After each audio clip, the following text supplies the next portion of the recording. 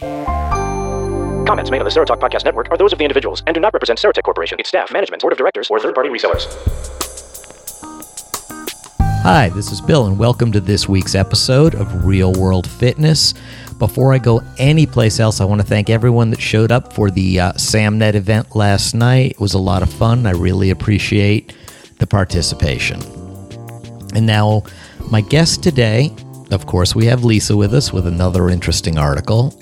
Don't know what she's got for us this week, but everything thus far has been good stuff. My guest today is something different. I have had some really outstanding, inspirational people on here, people that have overcome tremendous hardships like this Stevens-Johnson syndrome, which I can't even imagine living through. And they've overcome it and done some great things with their lives. You know, we've had world champion athletes, Paralympic athletes, and these people are an inspiration. But being the little bit of a pessimist or limiting in myself, I guess, that I have, I look at people like that and go, wow, that's amazing. It's an amazing story. It gets me psyched. But then I go, I couldn't do that, I don't think. I really don't think I'm strong enough to do that. So today my guest is going to be somebody who isn't a world champion anything yet, but she's dealt with diabetes her whole life, which certainly isn't easy, but it's also not Stevens-Johnson's disease syndrome where your skin is falling off and your eyelashes are growing inside and you're going through constant hell. And, you know, millions of people suffer with diabetes, so a lot of you can relate. And like I said, she's not a world champion anything yet, but she's motivated, she's excited, she's deeply into bodybuilding and Brazilian jiu-jitsu, and she's getting ready for her first jiu-jitsu tournament. And I really think she's an awesome inspiration because I look at her and I go, wow, she's not Superwoman. She's just an average woman who's got some issues in her life and some health issues. And, you know, she's just psyched and motivated and wanting to move forward. And I find her more inspirational than multi-time world champion because, like I said, I personally don't think I could achieve those kind of huge accomplishments. So we'll get to her in just a little while. Announcements. The only announcement really is, once again, I've got to drill that Hadley workshop, seminar, webinar on September the 16th. I'm really proud of it and hope all of you attend. Been doing a lot of reading and have to because it's too hot to go outside here in Florida. So I've been doing a lot of reading.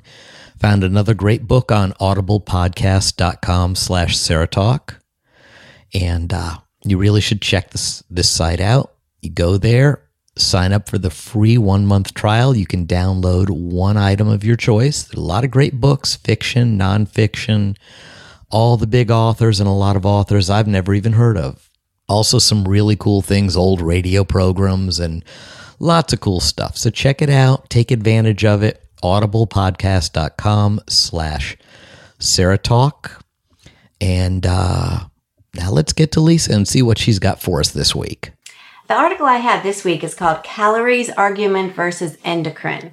Before I read it, I'll review the term endocrine because most of us haven't had anatomy in a while. But the endocrine system includes all of the glands of the body and the hormones produced by those glands. So now we're all up on top of it, right? All right, here's the article. This is written for the Guardrails program for the University of Miami. The law of dieting states that if you eat more calories than you burn, you will gain weight. If you diet to eat less calories than you burn, you will lose weight. This is in concordance with the first law of thermodynamics, where the energy that goes into a system must either be used or stored, as it cannot be destroyed. From this, it is easy to see that when people are obese, unhealthy, or a combination of the two, the reason is that they eat too much and exercise too little. And the cure is simple. Add the calories in the food you eat, predict or measure the calories you burn, and begin fitting into your old genes. This thought process is flat out wrong, oversimplified, vilifying, and misunderstood. Sure, if you put 100 joules of electric energy into a light bulb, you get 100 joules of light, heat, and radiation. But comparing the complex biochemistry of human metabolism to a light bulb is comparing an abacus to a calculator. Consider the following example, in which two twins both gain weight over a year. Both of them have vast diets and eat about 500 more calories than they burn every day. One twin gains weight, but decreases body fat percentage due to increases in lean mass, which is bone density and muscle mass, while the other twin experiences a drastic increase in body fat percentage, as well as visible increases in fat deposition in the hips, thigh, chest, and face area. What does our intuition tell us? The second twin is lazy, does not exercise, is less healthy, while the first twin must be building muscle through weightlifting and other exercise. The first twin is a thoroughbred athlete, while the second twin is more like a groggy sloth who needs to eat less calories, right? Actually, this example is of two twins going through puberty. The only difference between the two is that the first twin is a male and the second twin is a female. They both are very active and eat more calories than they burn. So, why do the excess calories affect their bodies differently? In short, the answer has more to do with hormones and digestive enzymes than anything else. In adolescence, hormonal responses to puberty play an integral role in the body's metabolism and fat accumulation during weight gain. In adults, the body's metabolism and composition is still dictated largely by our hormone balance. We keep a healthy hormone balance by maintaining a healthy diet. The food we put into our bodies on a daily basis has a profound effect on our hormone response to food, and our hormonal responses to food is directly responsible for our metabolic health. For example, cardiovascular health and bone health. The number of calories on a food label does not affect everyone the same. People who eat high amounts of sugar all the time have chronically high levels of the hormone insulin and will store more fat after eating the same 300-calorie fruit cup as a healthy person with normal insulin levels. People who consume lots of fiber will train their digestive system to excrete more calories than people who consume low-fiber processed carbohydrates. Frequent soda drinkers are often less satisfied after a meal, their brain less responsive to fullness signals. In short, it is time to stop eating according to calorie labels. The 400-calorie cranberry spinach salad is much better for your body composition than the 250 calories in a fat-free cranberry muffin. The interaction between our food and our digestive hormones is a delicate balance that, when altered, can easily induce a downward spiral towards obesity and metabolic syndrome. There is no question that the energy and calories that we extract from our food is either stored or used. What people don't realize is the number of calories available to us cannot be quantified on a food label, as it varies from person to person. To get an idea of why the calorie counters struggle to lose weight, we need to consider where their calories come from today and where their calories came from yesterday. As a parting thought, we also have to realize where the true benefits of exercise lie. It may surprise many people to know that running 1 mile burns on average little more than 100 calories, meaning you would need to run so many miles every time you ate a Subway sandwich. What exercise does is help maintain our hormone balance. Fat-burning enzymes work more efficiently, blood sugar decreases, reduces inflammation-causing toxins, and improves metabolism. The talk about dieting and obesity should have little to do with calories in versus calories out. Rather, let's direct the conversation to the true culprit: dysregulation of digestive hormones and enzymes. Good article. Okay, Lisa, that was interesting. I'd love for you to find something on cortisol if you can, because that kind of goes with this article. There's all this research that says when you do certain things, it elevates your cortisol levels and actually causes your body to retain fat. The hormone cortisol apparently will kind of force your body to like cling to excess fat, especially supposedly towards the center of your body. Okay, that was a good article, and it's very true. Calories, people think as long as there is a calorie deficit, they're going to lose weight. It's not the case. You got to eat the right things and the things that your body can properly utilize. See, I think we covered everything earlier. How hot and miserable is it in Pennsylvania today, Lisa? It's hot, very hot for us. It's going to be about 95 degrees, so we're all staying inside with air conditioning. To you, 95 probably isn't so bad. Oh, it's not good because we've also got 100% humidity to go with it. See, we did the plug for the sponsor. I mentioned the webinar. Thanked everyone for showing up last night. Haven't really got a whole lot else to say. So now let's get to that interview with this week's guest, my new buddy, my new protege, Marana Weber. Hey guys, thank you so much, Bill. Thank you so much for the platform. I appreciate it. It's great to be here to talk with you a little bit today. And for the record, it is Marana, not Marana. Always got women correcting me. Such is life. Okay, now I first met you on the NFB Sports and Recs email listing because you were talking about bodybuilding, and don't think you mentioned the BJJ on there, but you are interested in strength training, bodybuilding, BJJ. How did that all come about? Are you a competitor? I have not competed yet. I just started in regards to BJJ and not in the bodybuilding kind of thing. I just started that last November, and so I was in there for about 3 solid months when I broke a rib and kept going back and rolling and re-breaking and rolling and re-breaking. So finally, the end of March, I decided to take about 6 weeks off, and I'm just now starting to get back in there regularly and train, and my hope is to start competing hopefully sometime this fall, maybe early next year. So how did I get into it?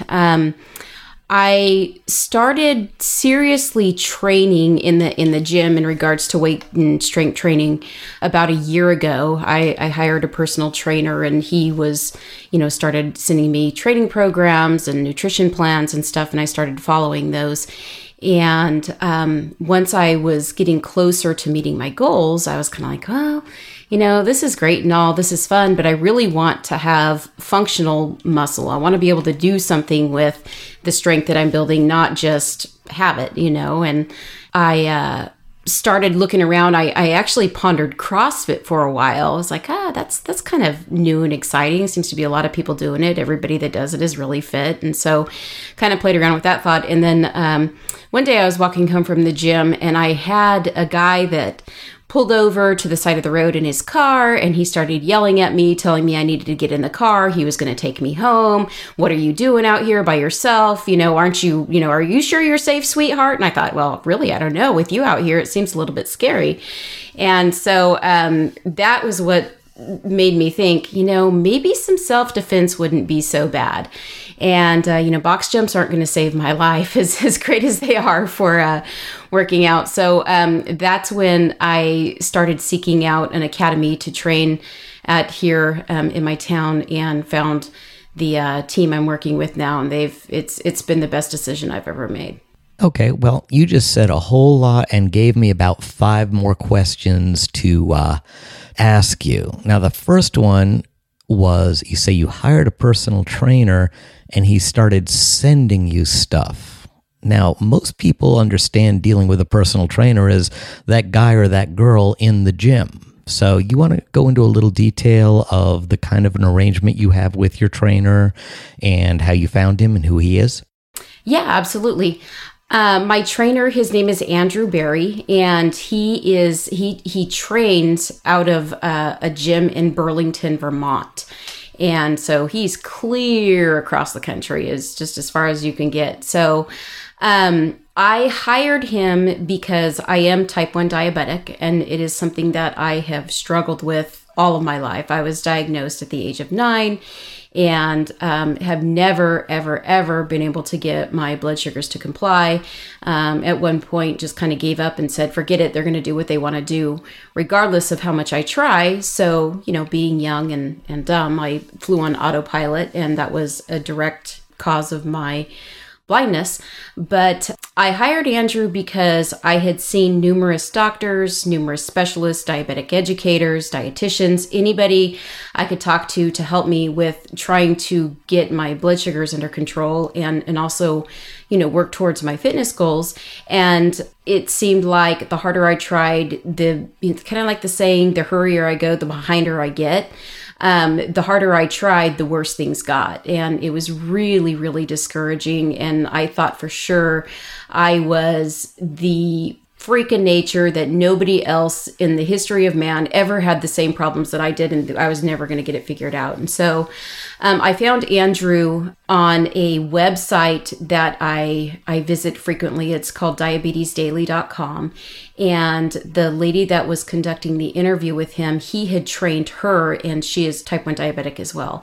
And so I just kind of started reading up on him, and he has had a lot of success training diabetics and helping them to both get a better hold on their blood glucose and also reach their fitness goals. So I sent him an email and I said, hey, look, this is where I've been. This is where I'm at. This is what I want. If you think you can help me, let's go. If you don't, then I don't want to waste your time or your money.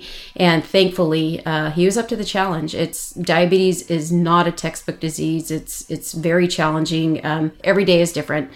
And I am thankful that I found him to help me, and we've been able to work our way through some goals and set new ones, and working towards those now. And out of all the doctors and specialists I've seen, he's the only person who has ever really been able to help me get my sugars under control and also work to meet fitness goals at the same time. So when I say he sends me training programs, to answer your other question, I communicate with him via email. I send him weekly updates, pictures, skin fold measurements, weight, strength levels, and whether or not I've been compliant with my diet. He pays close attention to what my blood sugars are doing, and we tweak the program as we go along. If he wants me to change something up, he'll send it to me, say, try this for a week, get back to me and let me know how it works. So it's all just communicating with him through email and checking in with him regularly. And from, thousands of miles away, he's been able to help me a huge, huge deal. So his name is Andrew Berry, and he trains out of a gym in Vermont called The Edge. Okay. Well, for a situation like that to work, you obviously have to already know your form and your technique for the exercises, because what most people go to a trainer for is to teach them their proper technique. And you apparently already had that, and he's working with you at an entirely different level. Not so much. I have been into fitness for quite some time, and there was a lot of the basic movements that I knew. I knew a lot of the basic form and, how to do a proper bicep curl and stuff, but he's got me doing a lot of things that I've never done before. Thank goodness for YouTube and for websites like bodybuilding.com. Bodybuilding.com is a site I reference frequently because it not only gives video description of the different movements, but it offers everything in text as well.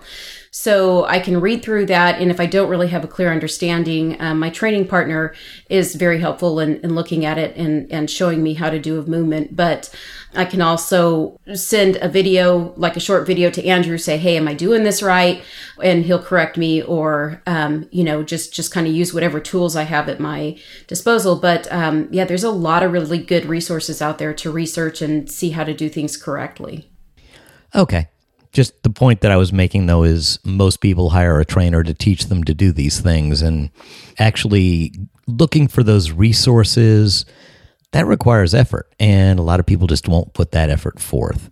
Now, you had referred yourself as a type 1 diabetic, and I'm sure a lot of people in our audience either are or know somebody who is diabetic. But for those that know virtually nothing about the disease, can you explain the differences of type 1 and type 2 and so on? Absolutely. Type 1 is an autoimmune disease. At least they believe it's autoimmune. So it wasn't genetic. Nobody else in my family is diabetic. And I am 100% insulin dependent. I don't take any of the oral medications or anything that you see with type 2 diabetes. Type 1 basically means that my pancreas, for some reason, completely stopped producing insulin. It just doesn't make it. Type 2 diabetes is more insulin resistant. And so there are medications and such that they can take to help increase their insulin sensitivity so that their body is better using the insulin that their pancreas is producing. It can often lead to type 1, but with strict diet control, exercise, and medication, they usually can get a better handle on it if they're disciplined enough to do it. And it's oftentimes caused either by genetics or by a very poor diet. Okay, that's a good, simple explanation of the two variations. Let's do a way back here, since you say you developed diabetes when you were 9 and you eventually lost your vision. What was Marana like growing up? Were you a normal kid, normal school, active, popular, not popular, one of the cool kids, an athlete? Just the basics. Which one? Stop me anywhere. I was diagnosed at 9. I had no clue what diabetes was. And, all of a sudden I'm being checked into the hospital for 2 weeks and learning how to give myself insulin injections and such. And I was a normal kid. I have 3 brothers and my mom and dad and very supportive family. Going to school, I was always a fat kid in school. When I graduated high school, I weighed over 200 pounds. And a lot of that was because I paid no attention to my diet. And with you being into fitness, and others probably know that insulin is a fat storing hormone. So the more you take, the more fat you store, and yada, yada, yada. So my diet was very poor, wasn't an athlete. I may have played softball on a church league or, gone bowling every once in a while, but I did not spend any time in the gym whatsoever. I hated PE. And a lot of that was because I felt like crap. I was heavy, I was out of shape, and I didn't want to do anything that made me feel like crap. And so I was more the choir girl, and, music was more my thing. And, I was involved. I had a good amount of friends. I had nice friends, but, was also teased for being overweight, as kids often are. And it wasn't until I had graduated from high school and started beauty school. I'm actually a licensed cosmetologist. Even after 10 years of blindness, I still have my license.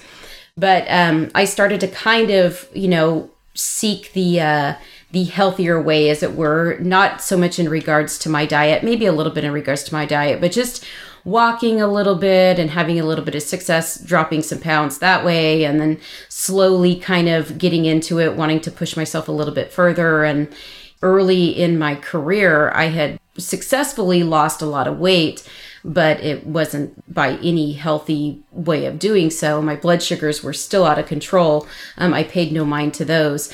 But in regards to becoming the little skinny mini, I was able to do that. So now, for the first time moving forward, I'm actually able to keep my blood sugars in control and make sure that I'm not just fit, but I'm healthy. See, now there is a very good thing. People don't understand the difference between being healthy and being fit. They think it's the same Right. thing. Yeah, well, we're being skinny, I should say. I was skinny, but I wasn't healthy. And there's a lot of skinny people out there that are not healthy. Their diets are very poor. Their cholesterol could be through the roof. They could have any number of problems. So size really is no indicator of whether or not somebody is healthy. They can still have high blood pressure and a whole host of problems. So now is the first time that I've been able to keep my blood sugars in check, which, directly affects the rest of my overall health, and also work towards and start achieving the different goals that I've set for myself. Well, I'd say you've achieved a lot just by being able to get those blood sugar levels in a manageable state, since you say all your other attempts prior to hooking up with Andrew were not successful. Right. I think the number one thing that I have learned in my journey is that everybody's body really is different. And the key to success is finding out what works for you. Just because something works for 10,000 other people doesn't mean it's going to work for you. And it can be really discouraging when you come across, how many new diets are there on the market? How many new pills are out there on the market? You come across something new that offers promises and guarantees and whatever, and you try it and it's a complete failure. The key for me has been in finding the proper diet that works for me, finding a training program that works for me, and working the two together. And it's really a combination of diet and exercise and getting the right amount of sleep and an entire lifestyle, rather than just, trying the next best thing and failing at it. This, in a way, kind of goes back to the article that Lisa read before we started the interview, talking about hormone and endocrine balance, because, with all these great new diets, 10 people could get on the same diet and somebody will have fantastic results, somebody will have horrible results, and everyone else will be in between. It's a matter of becoming a chemist almost for yourself and figuring out what foods react positively to your body. That's exactly right. Yeah. That's a good way to put it. Our bodies are kind of like science experiments. You kind of just have to see, is this going to work? Is it not? And it's a lot of trial and error. It's a lot of paying close attention and being very disciplined. If you really want to know if something's going to work, you got to stick to it. And the key to sticking to it is finding something that's sustainable. Cabbage diets and all this kind of stuff that promise overnight success. Those may provide temporary results, but it's nothing that's sustainable. So, when I found Andrew, the push in among a lot of diabetics is low carb. That's everywhere. A lot of people think it's the answer to everything. And while it does work to some degree, for me, I was doing kind of the paleo plan. And at first, I was doing really well. But then slowly, I started building a lot of insulin resistance. And I was gaining weight. I had cut my carbs back to like between 20 and 30 carbs a day. I was super, super low carb. And the lower, when my blood sugar started to increase, I thought, I need to cut my carbs more. And there was a point where I'm like, wait a minute, this is not working. I keep cutting my carbs and I'm getting the complete opposite results. And I'm talking about, eating less than 30 carbs a day. And my blood sugars were wanting to run around 300 and 400 all the time. And so I'm having to do these huge insulin boluses to try to bring my blood sugar down to a normal level. And it just was like, it would not budge. And so when I hired Andrew and I told him what I was doing, he says, well, you have the right idea, but you need some coaching. And I had taken food journals to the diabetic educator and to my endocrinologist and gone over everything I was doing. And my diabetic educator literally put her hands up and said, I don't know, it looks like you're doing everything right. And on paper, I was doing everything right. But in practice, it was not working at all. First thing Andrew did in my training program was toss some complex carbs back in there. And my sugars started coming down. They started running better. I started building lean body mass, and my sugars started responding very, very well. So I threw the carbs back in there. And for me, I've learned that completely eliminating carbs from my diet is not good. There's a whole study on, I think it's called glycosis, that your body goes into, where it starts turning everything into glucose and stuff. So yeah, I mean, paleo is great for some. A lot of people push it, but you've got to try it yourself to know if it's going to work for you. And if it's not, then you need to move on and find something else. See, just in listening to everything you said before you got to, and Andrew did X, if you hadn't said that, my knee-jerk response would have been, my first thing to suggest to you would have been to suggest try cycling your carbs, going a high day, a low day, a high day, a medium day, and varying it so your body doesn't have the chance. Now that glucose thing you're talking about, where you stay on the low carbs for so long, some people's bodies start turning everything into sugar. The way to get around that is you do several low carb days, then you have scheduled higher carb days to just kind of keep your body in a positive place and constantly burning fat as your energy source. So definitely sounds like you're on the right track. But, like I said, that was just my first knee-jerk reaction to it. Would be, okay, I would have told you start cycling your carbs instead of lowering. Let's bring them up for a few days, then lower them again and see what happens. Yeah. I had read about carb cycling. I never really tried it. I didn't know that much about it. And so, but now looking back on it, it would have been something that I should have tried. So, yeah. Well, you do more research than most people do. And I've got to give you a lot of credit for that, because you're determined and you're going to find an answer, damn it. Yeah, well, absolutely. I am a big how and why person. When I read something, that's a new diet or whatever, I want to know, why is it supposed to work? How is it supposed to work? What's the science behind it? What do they have backing it?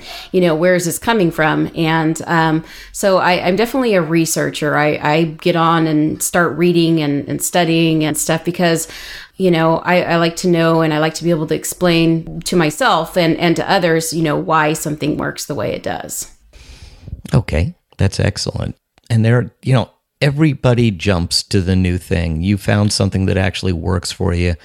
You got to stay with it. Somebody I interviewed a while back produced some training courses back in the early 60s. And he's still selling those same courses. And I asked him, have you updated them? He said, why? They work. Nobody's created anything new that really is any different. So if you find what works, forget about the new and shiny. Just stick with what actually does work for you. Yeah, it's like the old saying, if it's not broke, don't fix it.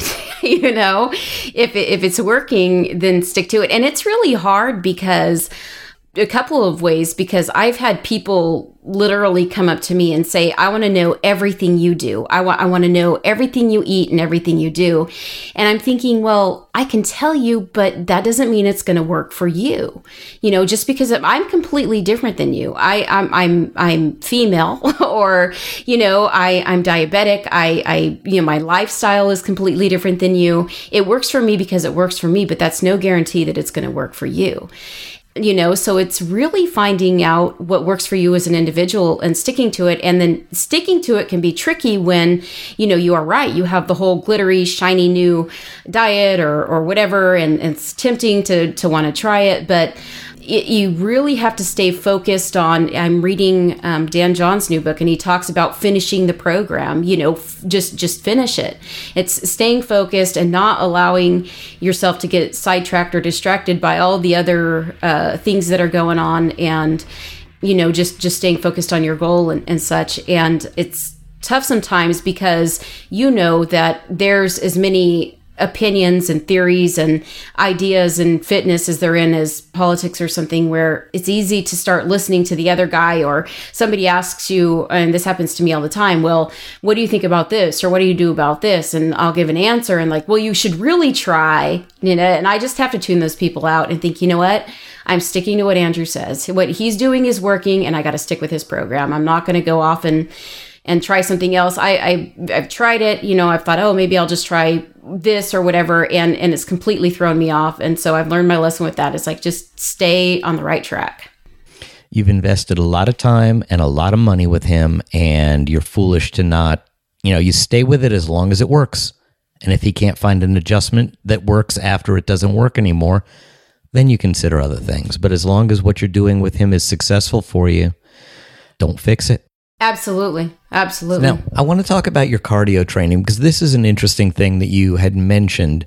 As everybody out there knows, I do not have any faith in steady state cardio for fat burning purposes.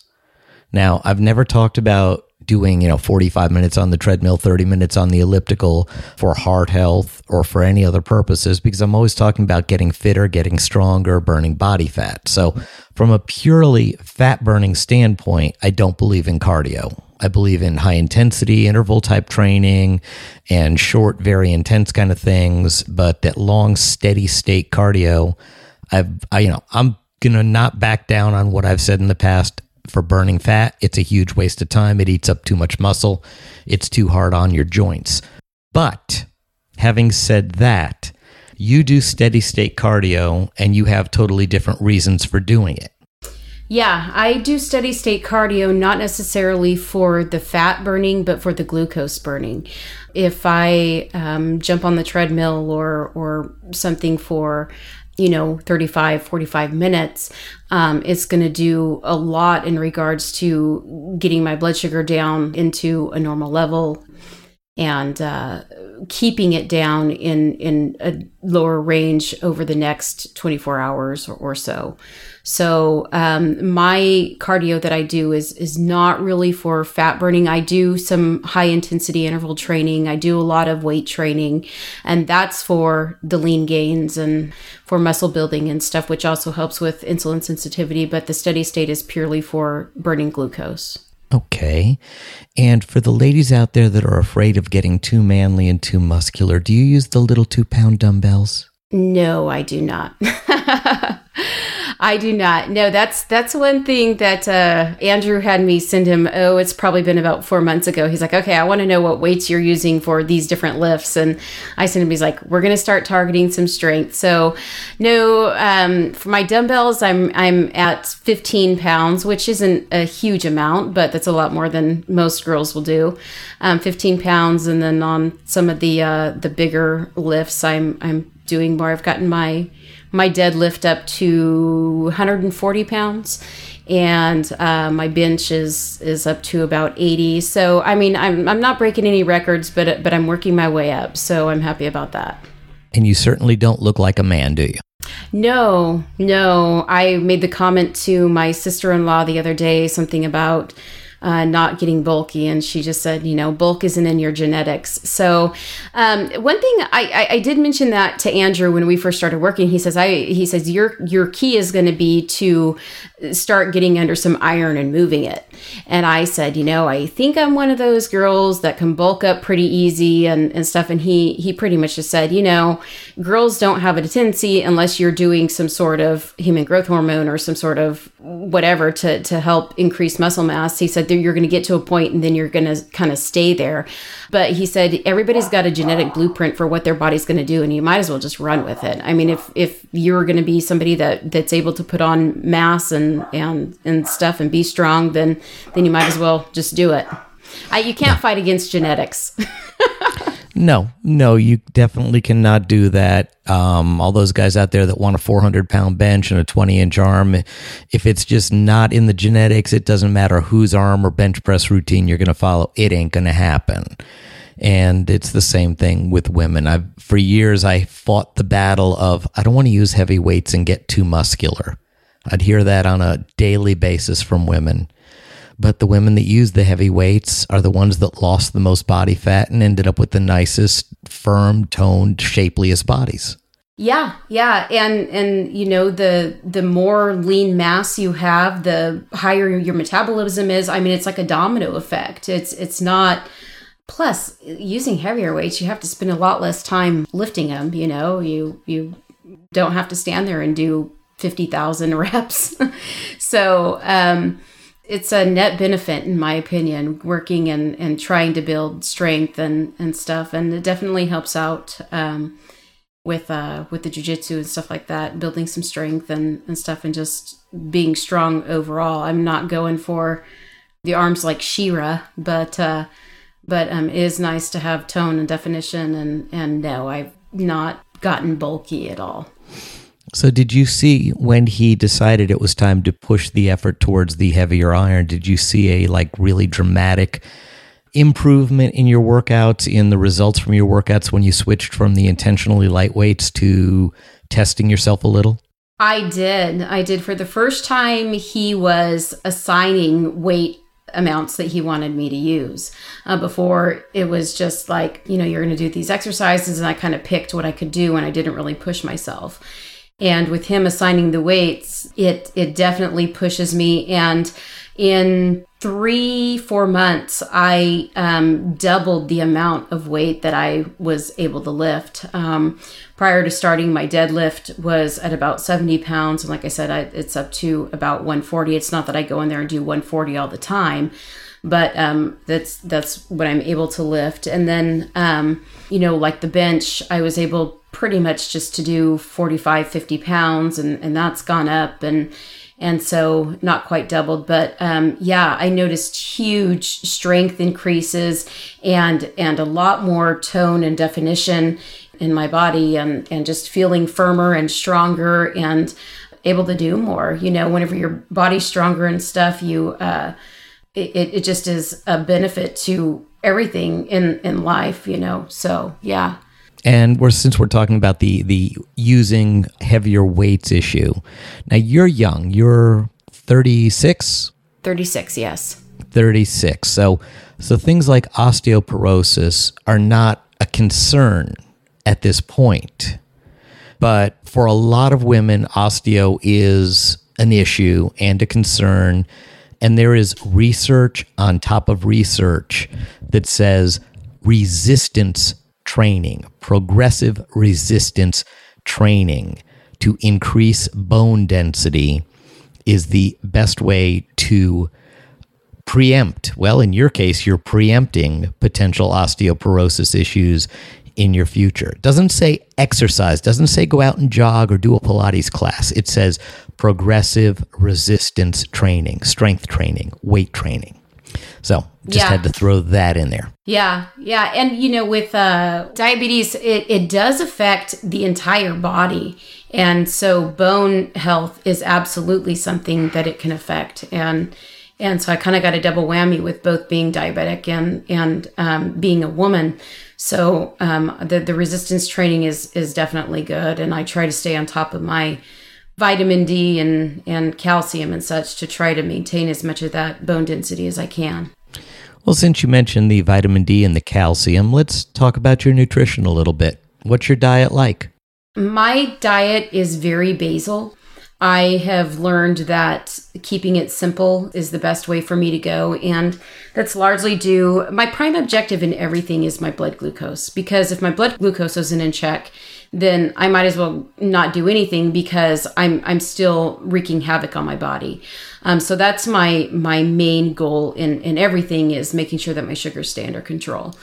So my diet is very basic. It consists of lean proteins, fish and chicken and turkey, and healthy fats, lots of vegetables, and got some Greek yogurt, some fruit in there, not a whole lot, but it's all very balanced. I eat 5 times a day, and each meal is around 200 to 300 calories depending. And it's important that I consume all the calories that I need, but it's what works for me. I've come to view food more as energy and fuel rather than something that's just a leisurely activity. I'm not one of those that parks it in front of the television with the bag of potato chips, and before I know it, the potato chip is gone. Potato chips are gone. It's not a social thing for me, which if people can live and do that and still do their thing and be healthy, then that's great. I mean, more power to them, but I just can't do that. A lot of people say that diet is 80% of the game and exercise is 20%. But for me, my success is really 100% nutrition. So my diet really affects my success. Okay. Now, you and I have talked at length about some of your plans and some projects that you have in your head that you want to do. And it seems like you want to kind of motivate the world to get off their butt and do something, at least the blind community.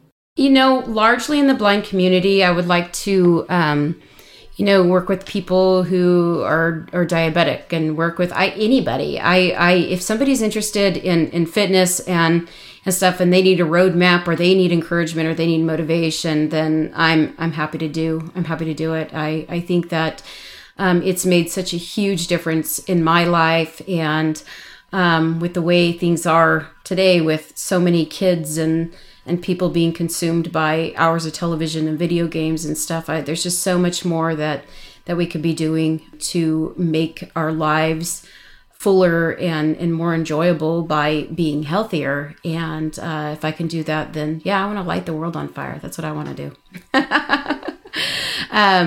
I am in the process of working towards my personal training and my nutrition specialist certifications. I would like to do a lot of work with the blindness community in regards to training programs and consultations and such, trying to motivate them. I think as it would have a net benefit effect in that, a lot of people live really sedentary lifestyles, and they would really benefit from getting a little bit of activity in there, and it would have a domino effect again in regards to, if they're healthier, if they feel better, they're more likely to get out. They're going to be in better shape.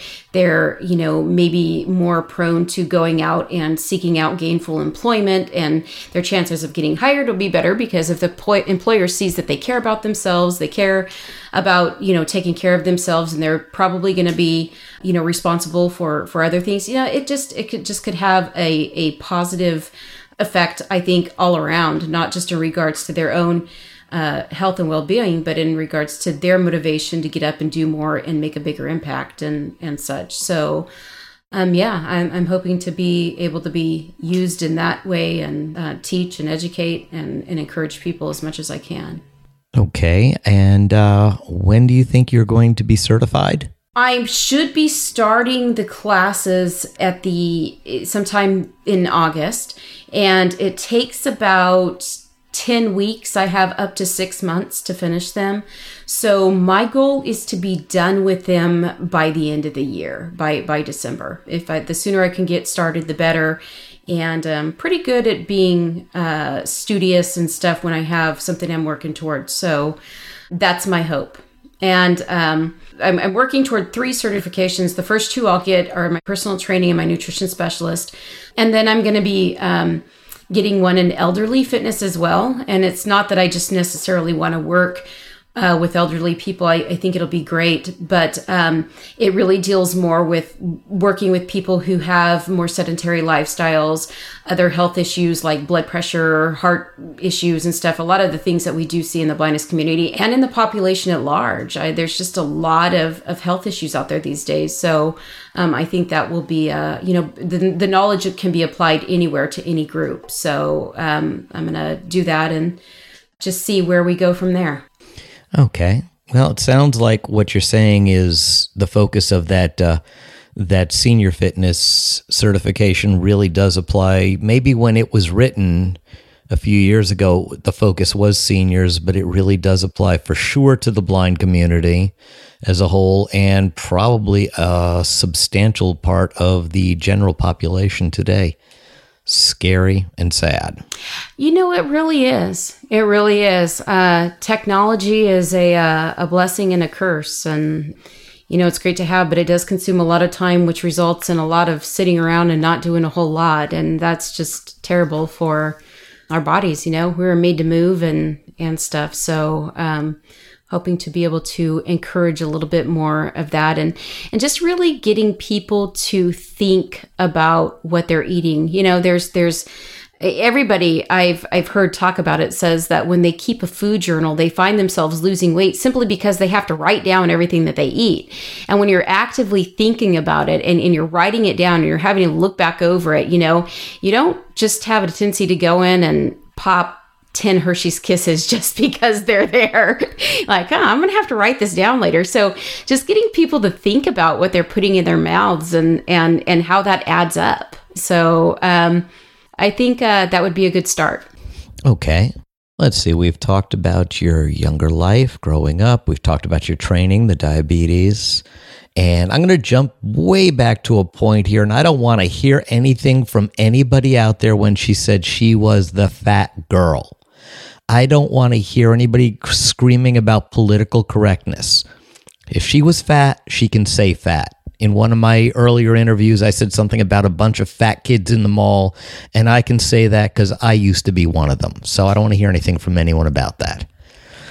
One thing you said earlier, and I want to jump back to it because I'm really curious how you're able to do it. You said you've still maintained your cosmetology license. Now, I was a massage therapist for well over 30 years, and part of the renewal process is continuing education courses being required. Do you have to do that to maintain your cosmetology license as well? I do not. The cosmetology license, all they really care about is your money. So you send them $50 every couple of years and they renew it. And the main reason why I do that is because I earned it, so I should be able to keep it.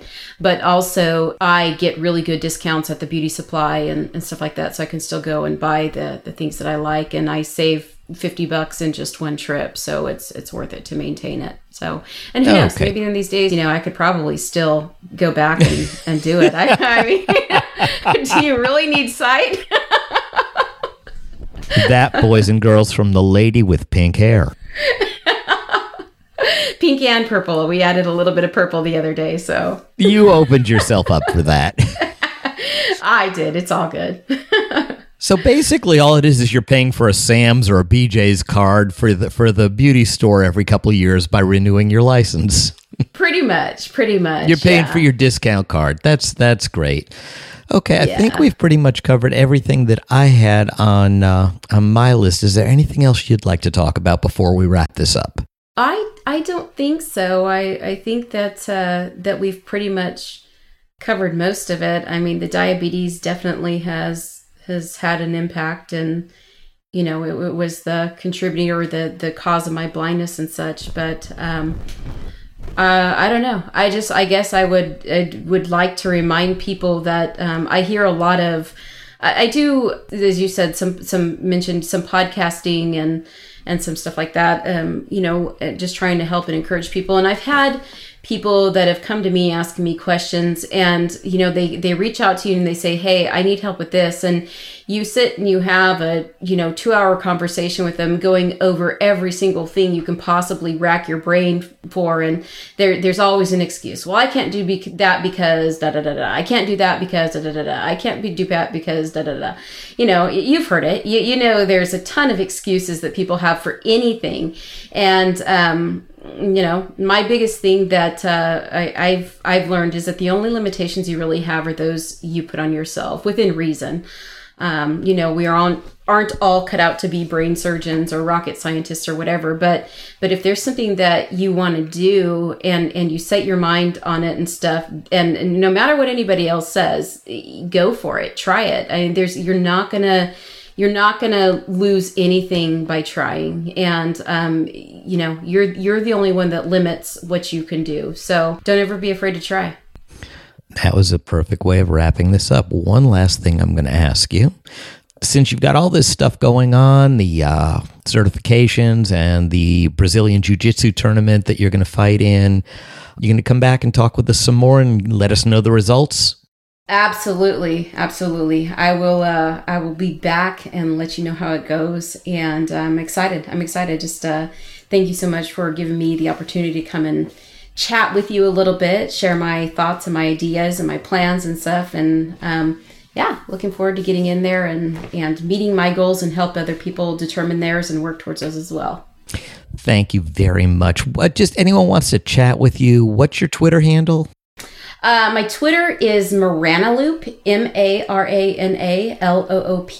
I'm on there, and I'm also on Facebook. You can just find me at Marana Weber. So hit me up and let's chat. Cool.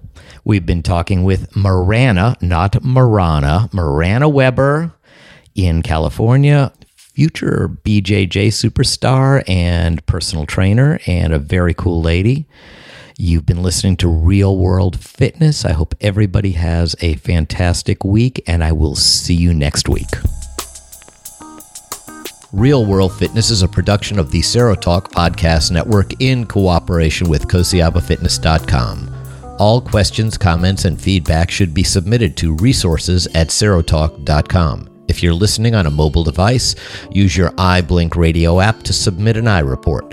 Promotional consideration paid for by Audible.com.